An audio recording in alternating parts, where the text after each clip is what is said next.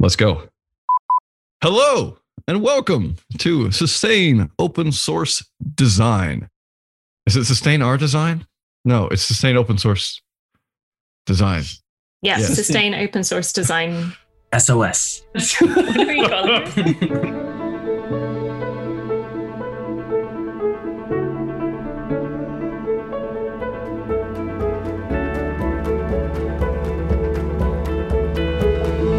Hello and welcome to Sustaining Open Source Design, the podcast where we talk about the confluence of open source and design, and of course, sustainability. How can we keep everything running the way it's running?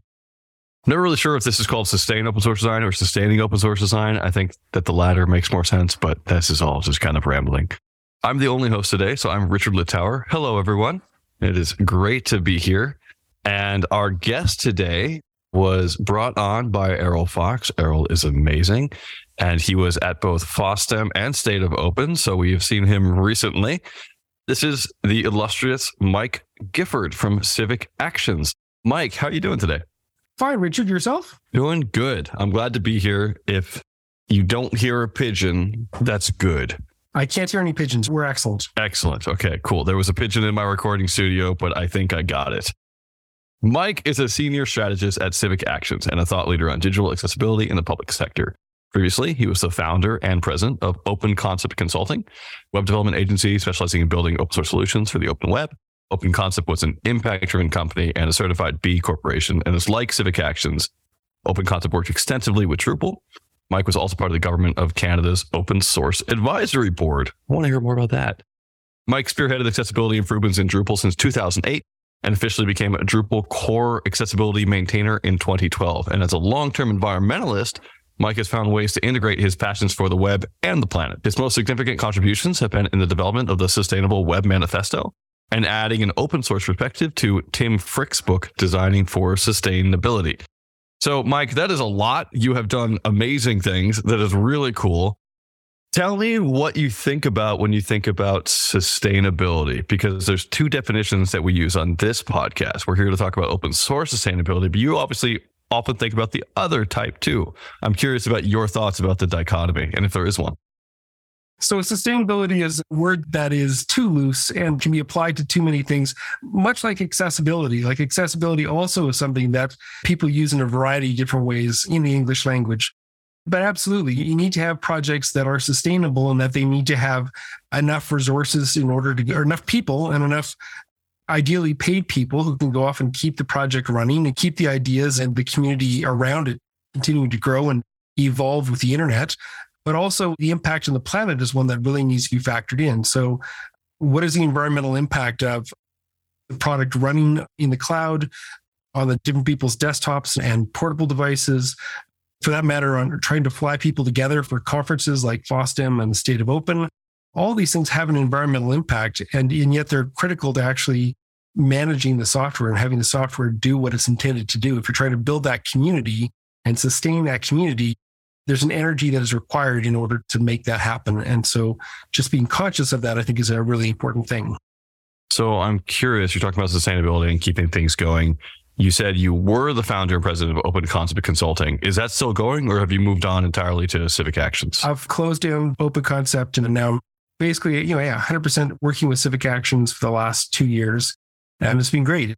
Running a business is a lot of work, but it's nice to be able to focus in on things that I'm passionate about and not have to worry about HR and issues of financing, taxes, and all the other nonsense you have to deal with when you're the owner of a small business and have to be both chief cook and bottle washer.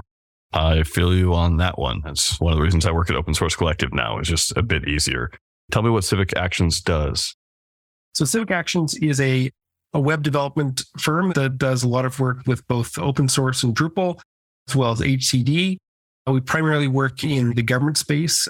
We're largely focused on the US government. We work with va.gov, cms.gov, nsf.gov. And as part of that, we're trying to work with the US web design system, and we support a Drupal theme for the US WDS.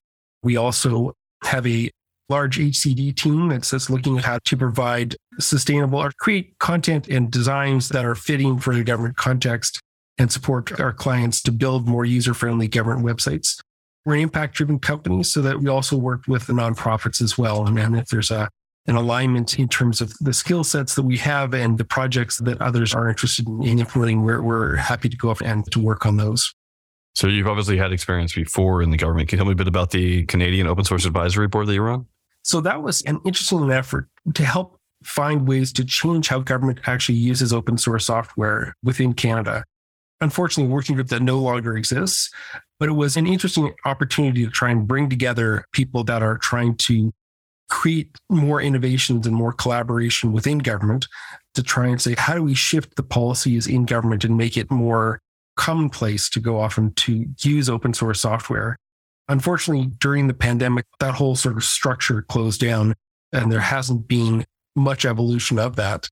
And I think there's also been more of a move within the government of Canada to adopting Office 365 and a Microsoft-based approach to the IT. So that is also something that isn't necessarily as forward-thinking as it was historically, when there was more of an exploration of sharing code and techniques and processes with the general public.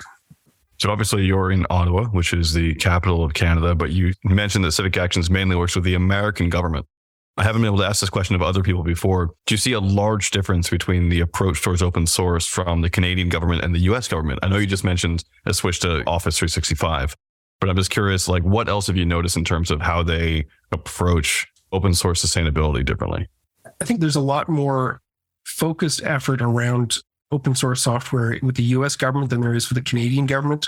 I think that it does depend on having a clear leadership and a clear commitment to open source in order to go off and maintain that and to break down the barriers and the silos within government.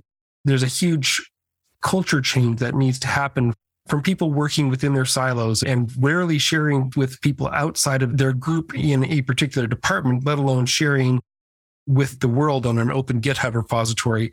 So it takes a lot of effort to try and move people ahead.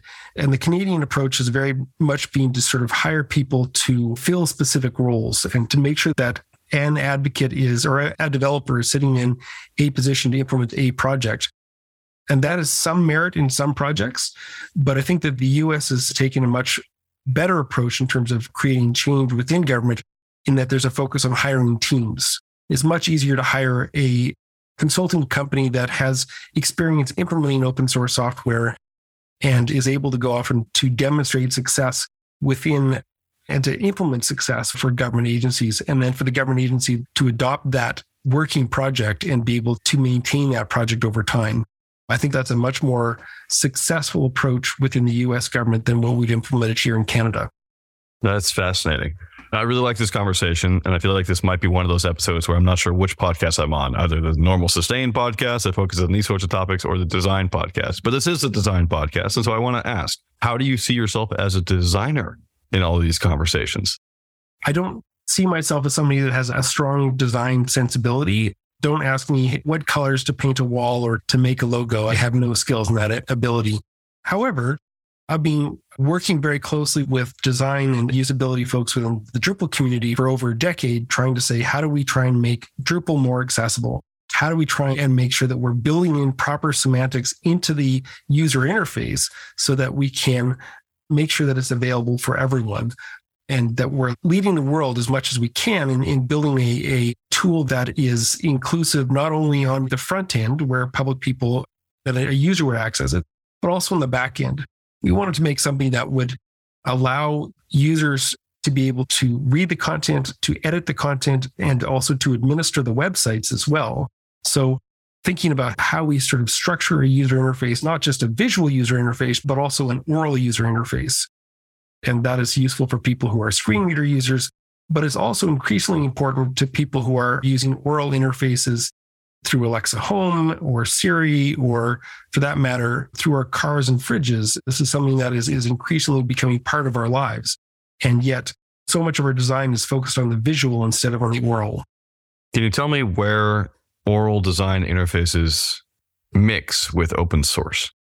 A really interesting example of this is actually coming from Preston So, who's written a number of books, but one of his, I think his first one was looking at voice content and structuring that. And Preston is somebody that I know from the Drupal community. He was initially, a lot of the research for that book was being done with an implementation for Alexa within a Drupal website for the state of Georgia. The state of Georgia has done some really amazing, innovative work around trying to implement Drupal as a platform for the state of Georgia, and have done some excellent work on accessibility to try and evaluate the sort of best practices for the state.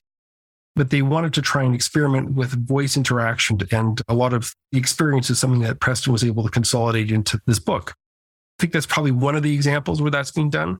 I don't know that many other instances. I mean, there certainly are all kinds of projects looking at engaging with voice, but I think it's still a fairly new area. So although there's some resources available for it and there's experiential information around this, I think that we haven't quite wrapped our heads around how to build an oral interface into our design systems, for example. When we talk about accessibility teams, we talk about people who often want to join these teams because they have an accessibility issue with themselves, right? So a lot of the times they're champions because either their family member or they themselves have issues dealing with these things. And so they join the open source community. I'm curious if that sounds accurate, A, because that's an assumption I'm making, and B, whether you've seen a buildup in people interested in accessibility because they want to have more oral approaches towards like usability and design. I'm just curious, have people joined because they want to help that out, say in Drupal?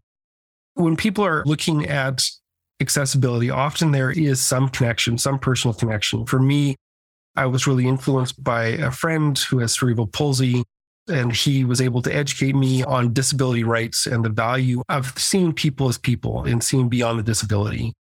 And then after a while, I realized that there was an opportunity to go off and to build that into the web practice that I was building at Open Concept. And I thought I could easily fix Drupal's accessibility issues. This is something that might take a couple patches, no big deal. We should be able to do this easily. Here we are 12 years later, and we're still nowhere near to actually eliminating the errors. And that's okay, because this is an evolving project, and the user interface is changing over time. So that's not a problem. But it was a much more complicated thing than I expected. As far as the people coming to accessibility, I think if you see that 1 in 5 people has a disability, that it doesn't take very long for people to either to have a disability, if 1 in 5 people has one, or have a close friend or family member that has a disability. And I think there's been more awareness in the last 5 years around the importance of accessibility. And that I think it's brought people into the space. And there's so many more resources available for this that have really made this something that's so much more accessible and to people, and made people more aware of what are the options that they can use to make their designs more accessible for people. And COVID obviously helped as well, because suddenly everyone's online and digital is your first, and in some cases for a number of years was the only method to go off and communicate with people. So that was a real change for our society. When you said you're not a designer, you mentioned, I'm not the best for making your logo, but I see a lot of the work that you do as designing systems and trying to figure out how to understand how people can work best together at scale. And when I think about disabilities or accessibility, it's never a single issue, right? You just mentioned cerebral palsy. I have a good friend who's severely visually impaired, legally blind. There's all sorts of different approaches. How do you approach the intersectionality of the disability spectrum while keeping an open source team focused on the lowest hanging fruit? How do you keep it from going everywhere? I think that partly it's about trying to remember that this is about progress, not perfection. So about trying to go off and highlight what are those things that we can address easily so that we can at least be better than we were yesterday by making some changes over time. I think also looking at what are the things that are easy to do that are identifiable. So there's a number of different automated tools that can be useful. I really enjoy Accessibility Insights, which is actually a Microsoft tool. Before the pandemic, I had the opportunity to go visit the team in Redmond that was building Accessibility Insights and was blown away by what they were doing. They built a really nice tool that allows for people to easily evaluate web pages and also to share the results of that into Jira or other sort of platforms to be able to replicate the issues. So that's been great. But they're also using an accessibility engine called Axe, which was built by DQ. And this is an open source tool that Microsoft is contributing to and is helping to improve over time. So you've got this lovely situation where Microsoft is both building an accessible tool and helping to improve the accessibility of another open source tool, and then to provide something that is a really nice best practice that they're pushing forward. And so, yeah, there's pieces within that really highlight how complicated accessibility is. And it's not simply a matter of running the checker and saying you're done. With Microsoft's Accessibility Insight, it's the first step. The fast pass is an automated test, but there's a whole sheet of manual tests that are described as part of this as well. And you're able to export the results of that into a format that, again, is easily shareable in a machine readable format or simple HTML that can then help to push these issues ahead. I like that. Thank you. Another question that I feel like it's a very common question for me to ask because I have a linguistics background. You're in the lovely Twin Cities of Ottawa/Gatineau. How do you feel about French accessibility? And have you seen any stuff like that, especially within the Canadian government context? Multilingual accessibility is a really interesting challenge, partly because there's the language of page and language of parts that are often forgotten about. So if you have English strings in a French document, those should be identified so that a screen reader knows how to pronounce those. And that doesn't matter if it's a word or two, but it does matter if you're dealing with larger phrases. So trying to go off and to build your system and train your content authors to identify when there are languages that are not part of the dominant language of the page embedded in the content. So that can be easily expressed. And so many open source tools don't allow for that. I mean, so many open source tools are not properly multilingual. The other interesting challenge around accessibility is that it is predominantly English. This is a problem with the internet in general, but so many of the resources for accessibility are written in English, and there might be translations for them, but you can't assume that there's going to be translations. And even things like the new WCAG standard, the new standard that's being released called WCAG 2.2, and all the work's being done to develop it in English. And then there'll be a point where people will contribute a French or a German or a Spanish version of that. But some countries may not want to go off and recognize that. So, for example, France French is not the same as Quebecois French. So is the Quebec government wanting to go off and simply accept the Quebecois French, or the Canadian government for that matter? Or do they want to provide their own translation for it? Or do they want to provide a separate locale that allows them to go off and identify their specific language for that? It hasn't been done particularly well. A lot of the documentation is still written in English. A lot of the tools are English. And I think we need to do a better job of reaching out to the majority world who are not conversing in English. I couldn't agree more, as always. That being said, I'm basically a unilingual person. So, as a unilingual person, I've got lots of experience with multilingual websites, but also have practically no experience in how to go off and to converse in any other language than English. Which is not rare, even in Quebec. So having lived there for 2 years, that's very normal. It's true. Yeah, that's just how it is. I'm curious about how the work that you do with the accessibility work with Drupal interfaces right now with your work with CivicActions. Are you finding that you're doing a lot of open source work in CivicActions? So yes, I'm doing a lot of open source work with CivicActions. So I'm helping to lead our accessibility practice area and trying to build a team of champions within a CivicAction that is able to go off and help us implement accessibility best practices for our clients. Also working to engage with our clients to try and find better ways to try and shape the way that we are able to implement them. So many times people assume that all of the responsibility for implementing accessibility comes down to the vendor, but that's only part of the problem, because both the client is responsible for setting our priorities, and also the client is often responsible for producing the content. And if the client does not prioritize accessibility, then our priorities and the client's content will not align with Section 508, which is the set of requirements that is the law in the US. So that's definitely a challenge for people that I'm able to work on. Another thing that I work on is actually looking at procurement, because procurement is a huge challenge. There's a piece of accessibility which is trying to shift left. How do you try and get accessibility thought of earlier in the design process? And often people stop at, they might go to as far as the design system or the content management system, but they won't go to procurement. But procurement really sets the incentives for vendors to be able to act and the context with which digital tools are created. So without looking at procurement, you miss a lot. And so last year I was involved in creating a project called OpenACR, which is an open source implementation of something like an accessibility conformance report. And we built it on another open source tool that the WC3 had produced, called the Web Content Accessibility Evaluation Methodology, or WCAG-EM. So we were able to take this WC3 tool and build on it so that it provided a framework for the US government to be able to replace the old VPAT system, which is the Voluntary Product Accessibility Template, and turn it into something that is from an outdated Word document into a modern web form that would help guide the authors of these tools through the process of identifying what the accessibility problems are that are known within a certain product or service.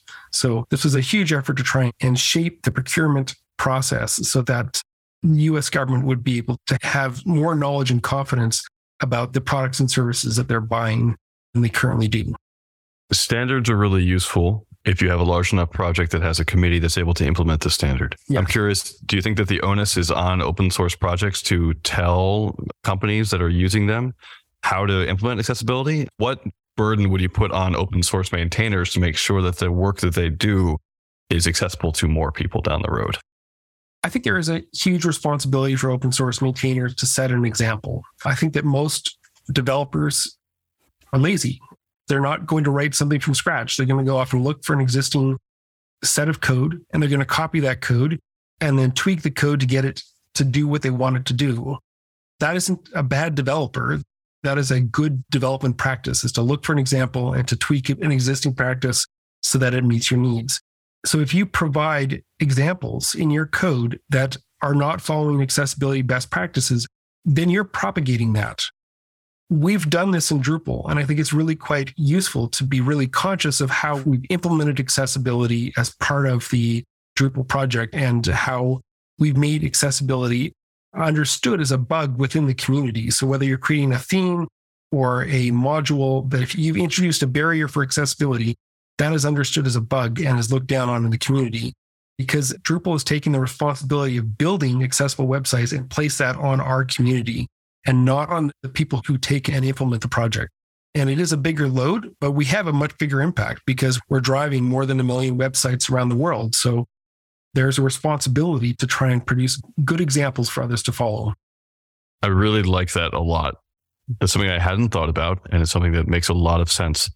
And it leads on to a question which is pretty topical, which is ChatGPT doesn't have these sorts of things thought about it. And so I'm just curious, what do you think about how the future of getting copycat code from these massive AI engines, which is a bit easier sometimes than looking for the particular Stack Overflow code that you have? So it is a tool that can help developers. How do you think that's going to influence accessibility practices?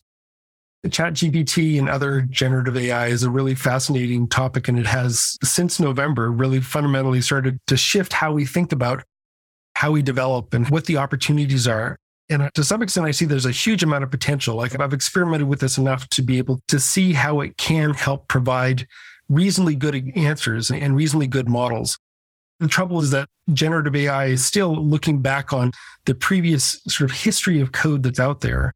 So if you're looking back, this is why bias is such a big problem in these language models, is that is looking back on human society. And in the last 100 years, you have a lot of intrinsic bias that is written into our language that then the bot is going to be able to learn and then replicate and expand on that bias. If this is the society we want to maintain, then excellent. There's no need to change it. If we want to go off and build a more inclusive, diverse society, then that's a problem, because all of those biases around disability and ableism and race and gender and culture are all encoded into the language that we're using to train our AIs. So it is an issue, but it's also an issue of, like, how do you begin to license this content?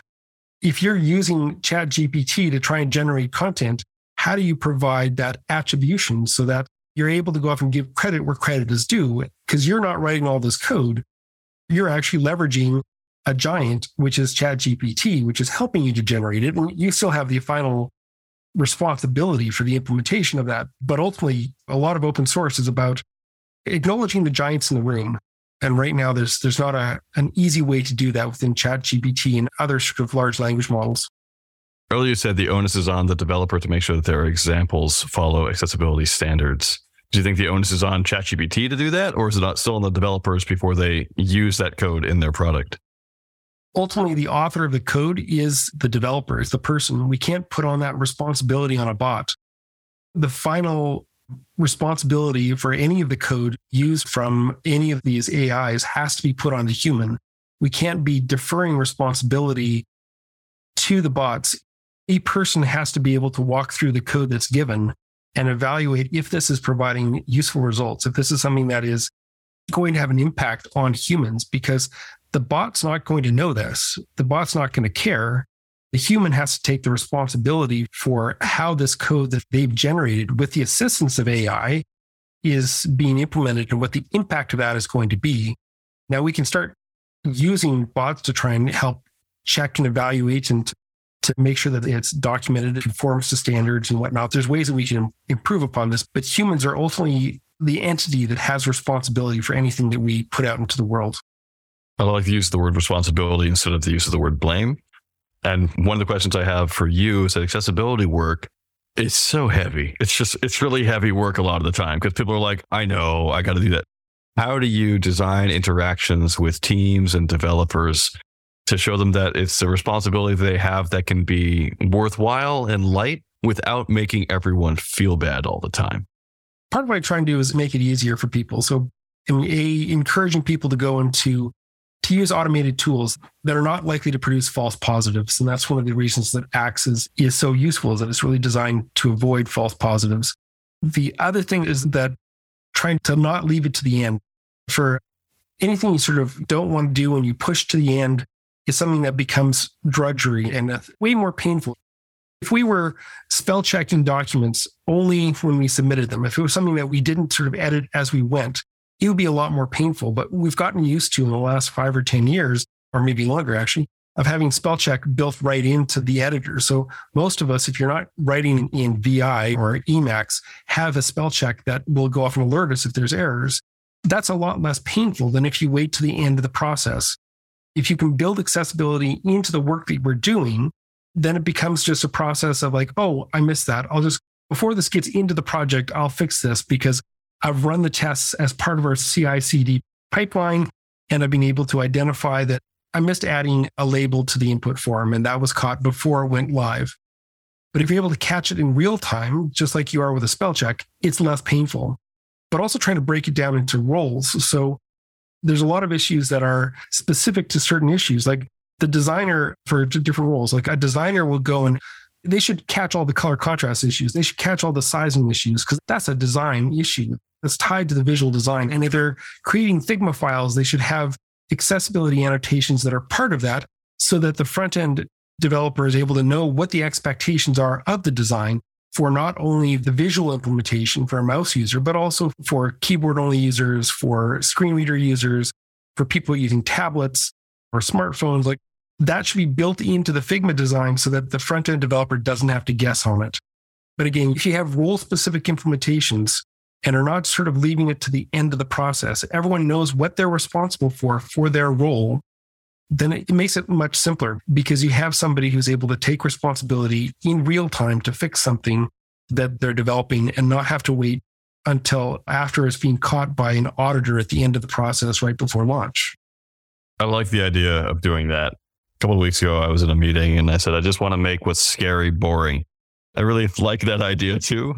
I know that's something I said, but it sort of shifted like, oh, okay, just make it easy. Just make it easy all the time. So and just build it into the workflow, right? So it's not something that it's like a little bit of, I see it also as a part of a definition of quality.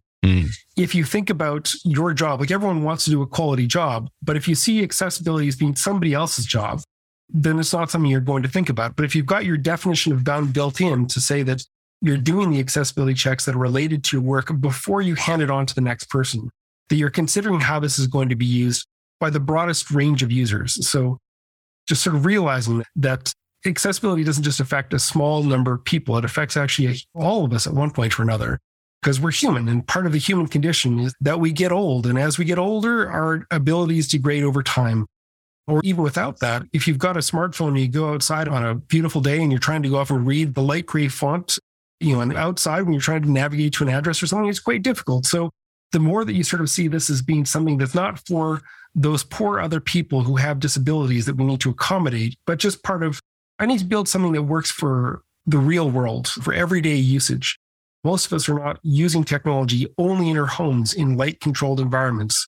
There's permanent, temporary, and situational disabilities. And we need to think about when we're designing things, not just for people who have permanent disabilities, but also people who have broken their arm and are suddenly using their left hand to navigate through a website, or they're getting that medication and it makes their eyes a little bit fuzzy, or they've lost their glasses. Like, there's all kinds of things that make people's interaction with digital interfaces less than perfect some of the time. So just building for that reality. I love that. I think the majority of my interactions with technology have been slightly less than perfect.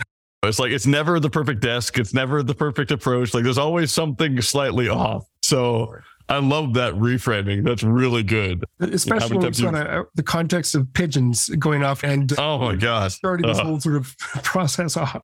Yeah. And I mean, this mic it probably has the right code to stop pigeons from being loud and being picked up, but there's always something. There's always something in the world. So design for that. Absolutely. Mike, this has been great. Where can people find more about you on the web? So the handle I've gone with is Gifford, and I'm pretty much everywhere on that. I'm also on LinkedIn. I am still on Twitter, but I'm trying to use Mastodon more. So I'm on Mastodon Social still. So that's Gifford at Mastodon Social. But yeah, you can find me by searching for Mike Gifford. I'm also at CivicActions.com. We've also got an accessibility site that we've built up there that is all building open source tools as well and promoting open source and accessibility. And that's accessibility.civicactions.com. Awesome. Thank you so much. Don't leave yet. Spotlight's the part of the show at the very end where we do something a bit different. We point out people, projects, things that have helped us out in the past, that have helped our career, or we just think need some more light put on them. Mine today is going to be Susan Reed. Susan Reed does not have an online presence outside of Facebook, but she is my neighbor, and she has taught me more than anyone else about accessibility issues because she is legally blind. And that doesn't stop her from doing absolutely everything, including having a tiny letter and writing poems that are really nice from her kitchen table. So I highly suggest you subscribe to that. I'll put a link in the show notes if you like. Also, if you're ever in the Vermont area and you have a fiddle and you want to learn more about fiddling or find out where all the cool fiddle stuff is happening, Susan is the person to know. She knows absolutely everyone, and everyone has stayed at her house. So thank you, Susan, for being an amazing human. Mike, what is your spotlight today? So I'm going to spotlight CO2.js, which is a project from the Green Web Foundation. And this is a project to try and help highlight the sustainability challenges of the web. And so this is a tool to try and evaluate approximate level of carbon dioxide that's used in loading a web page. And it's an open source project, and I was able to meet with Mr. Chris Adams, who's one of the people behind it and has been leading the charge at the Green Web Foundation at FOSDEM. So it's definitely an open source project that is helping to raise awareness about the sustainability impacts of our digital tools. Love that. Thank you so much. Mike, this has been great. Listeners, I hope you've also enjoyed it. If you have any thoughts on this podcast, please let us know. So first, you can do that by liking the podcast on Apple, Spotify, wherever you downloaded it, Android, wherever. B, what you could do is you can email me at richard@sustainoss.org or sosdpodcast@sustainoss.org. Those go to all the hosts. I'd like to know what questions I should have asked. Let me know what I should have said instead. People, again, never write here. So I'm trying with increasing desperation to have anyone, just send an email. Just send an email. Or you can always reach us out, of course, on Twitter or Mastodon, SustainOSS. That'd be great. We have a discourse at sustainoss.org, as well as the show notes for this podcast, sosdpodcast.sustainoss.org. And I believe that's it for today. Mike, thank you so much. Keep up the good work. Stay warm up there in Ottawa, although summer is coming. And here, Richard. yeah, be well. Thank you.